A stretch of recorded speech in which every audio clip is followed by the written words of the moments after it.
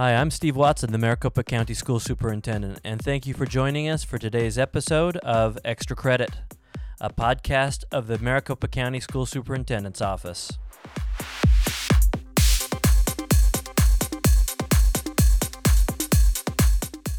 Joining me today is John Watson, the founder of Evergreen Education Group. He has 2 decades experience working with online learning and education technology. He's going to share with us some ideas around digital instruction in an era of COVID-19.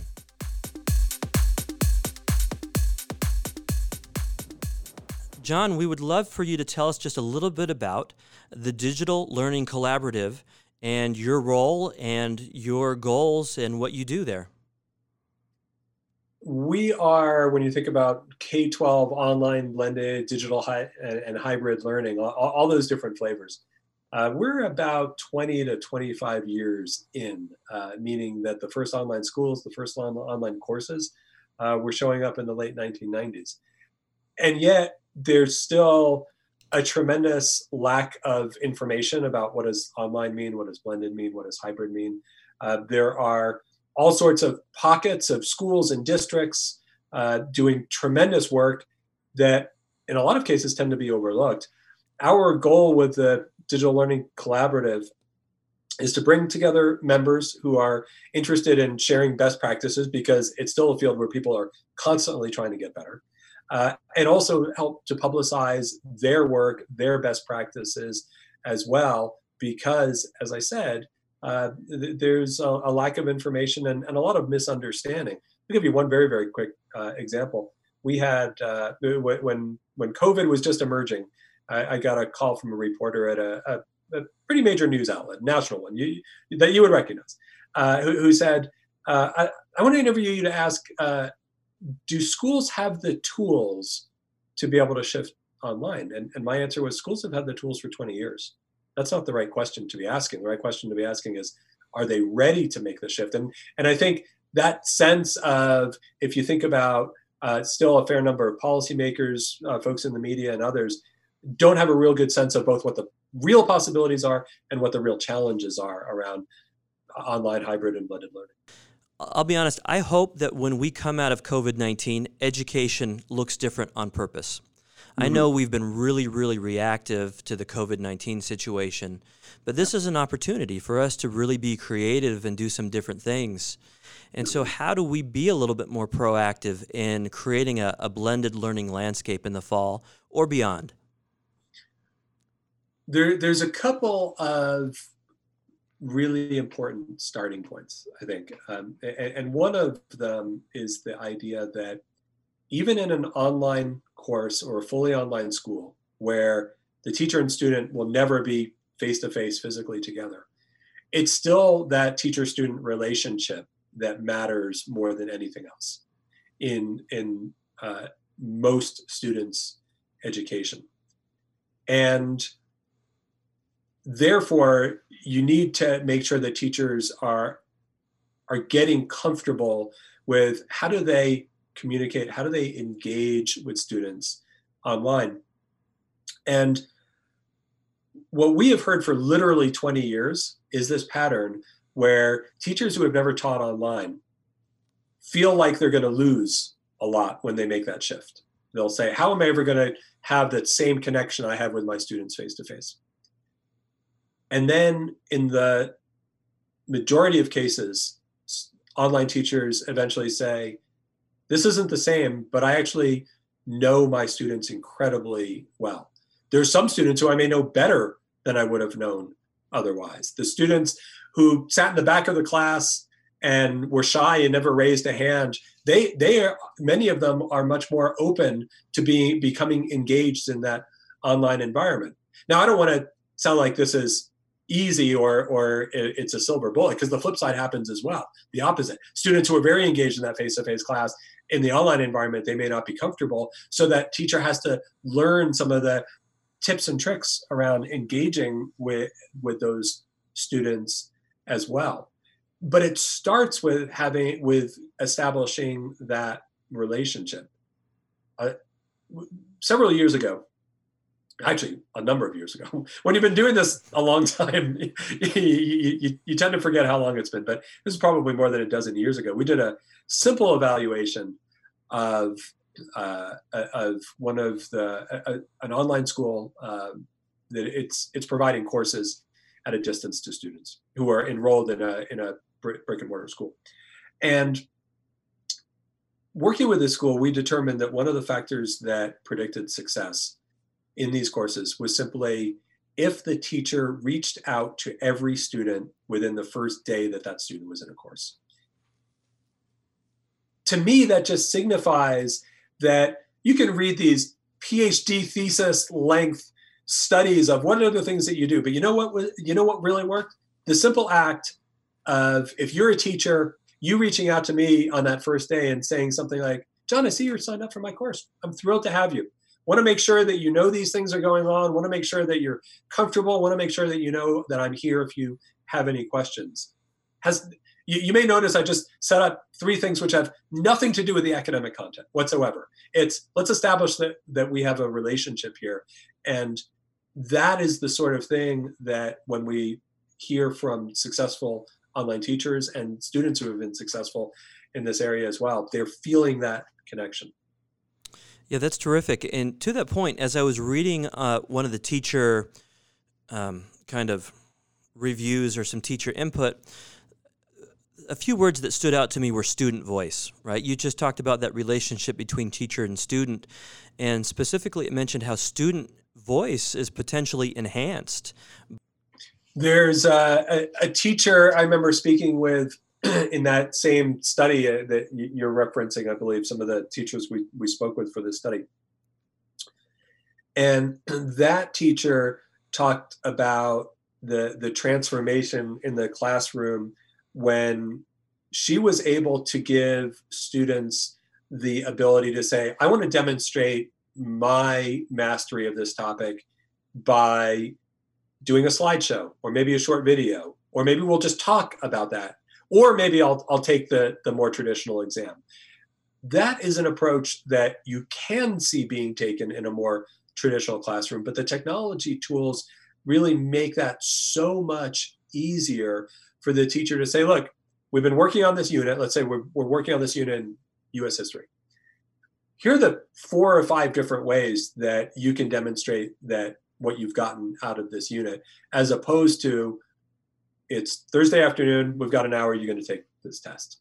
And what a lot of the teachers that we were speaking with would consistently talk about is their sense that students were more engaged because of the ways that they could demonstrate their mastery. And also the teacher's sense that they were able to assess students in much more authentic ways than, let's say, a multiple choice test.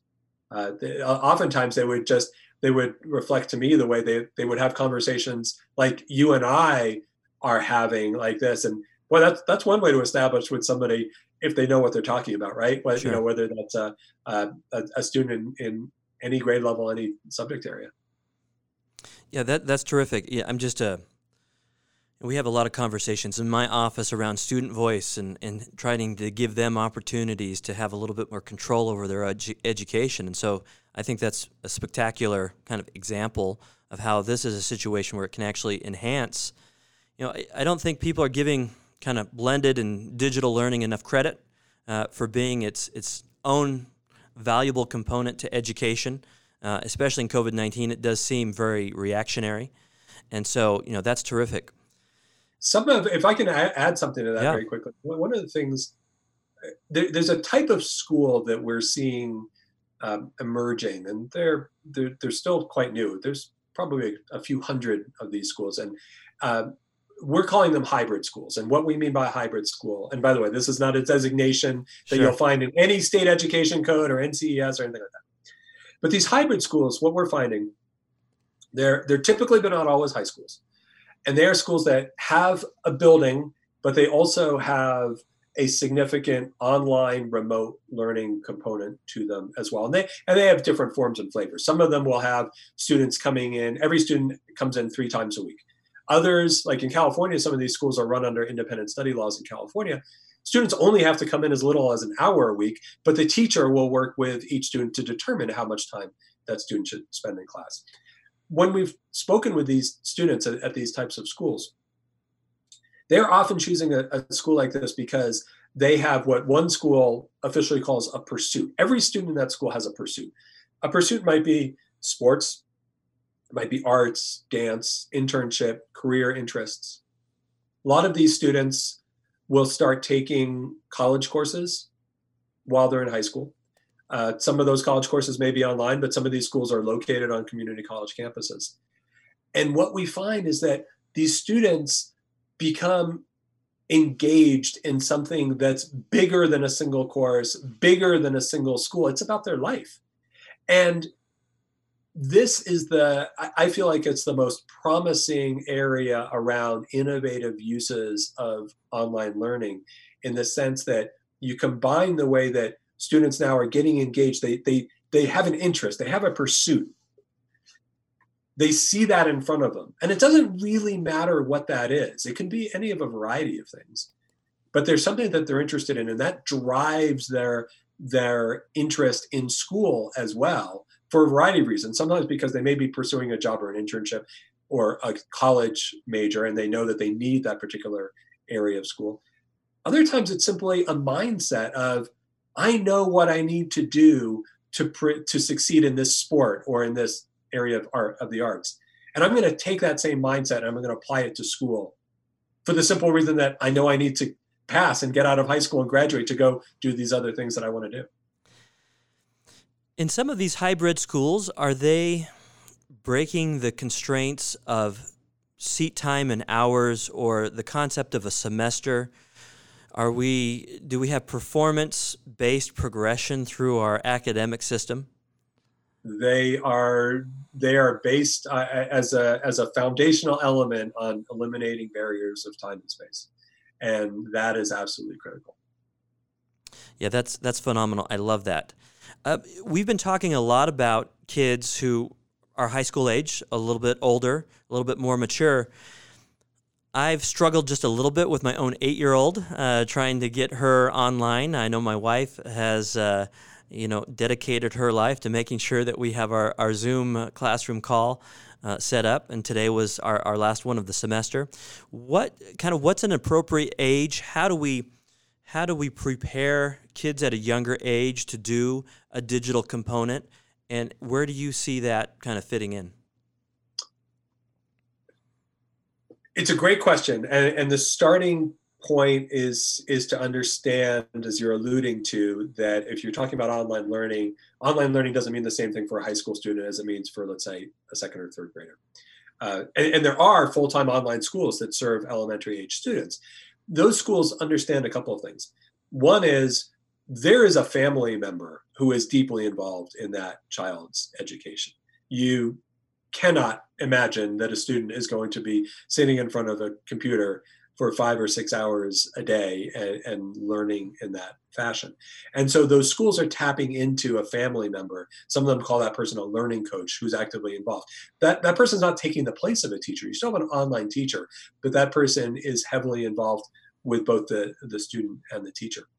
The second piece is, you want to work with those students in various ways that are offline. So if you're thinking about, let's say, science for a third grader, what can you have your third graders doing around going outside and finding insects and doing various things and coming back and talking about them, or the plants outside? If you're thinking about different books they may be reading or something they may be drawing, you're giving them time completely away from the computer, completely away from being online. Those online schools that I talked about, they will ship students, especially, again, the younger students, they will ship them materials. They'll ship them books. They recognize that especially for these youngest students, a lot of times they want to be reading a paper book.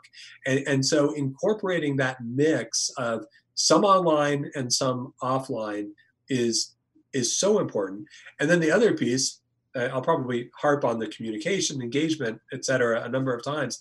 So important to go in and be able to just talk with those students as hey, what's going on? How are you doing today? What's going on with your cat, with your dog, your hamster, your older brother who's driving you crazy? All those sorts of things.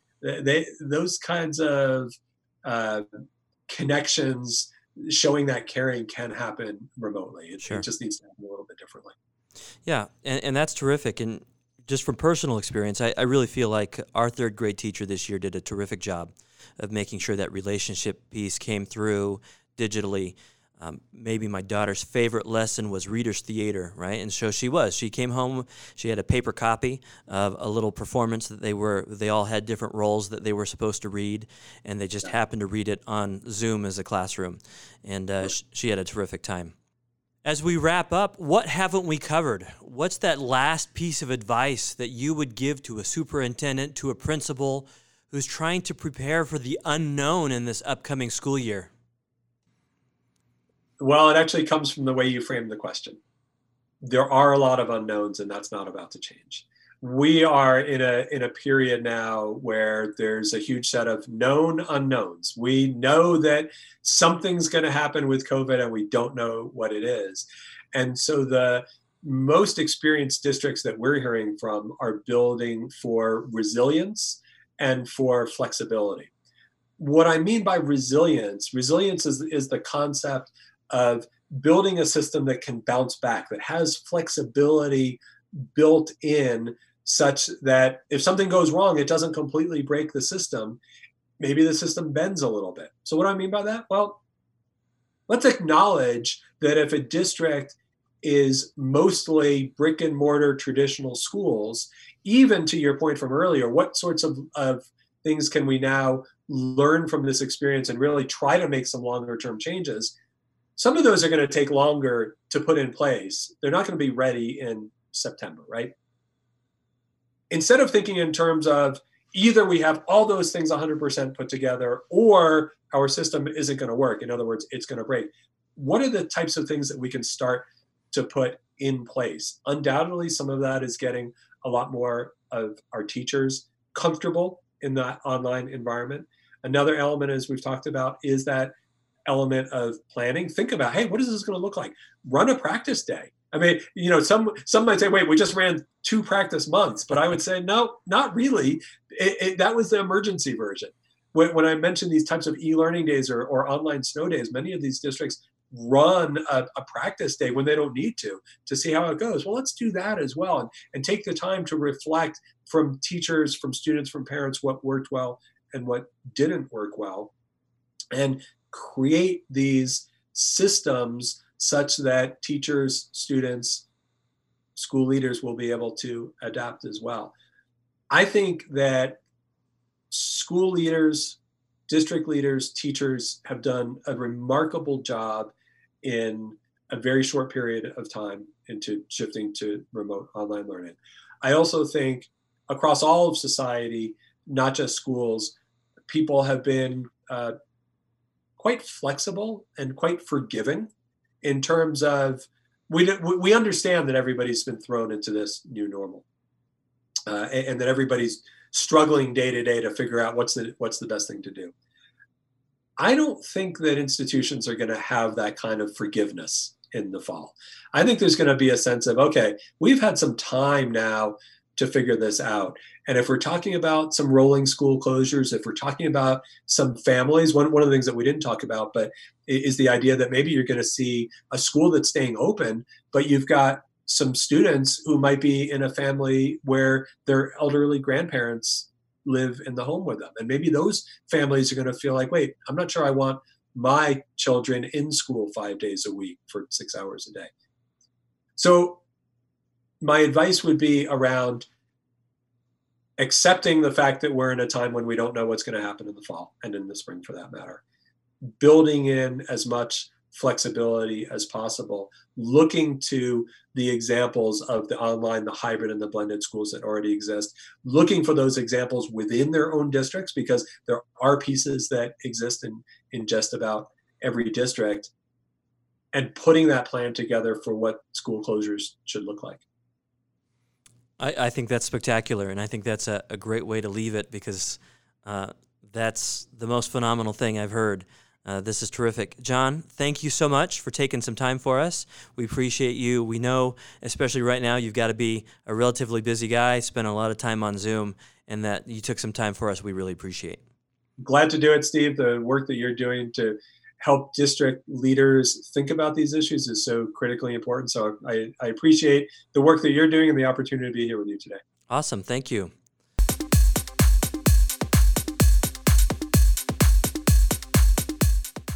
I'd like to thank John for taking the time out of his busy schedule to talk to us about digital learning and the work that he's doing to improve education for kids all around the country.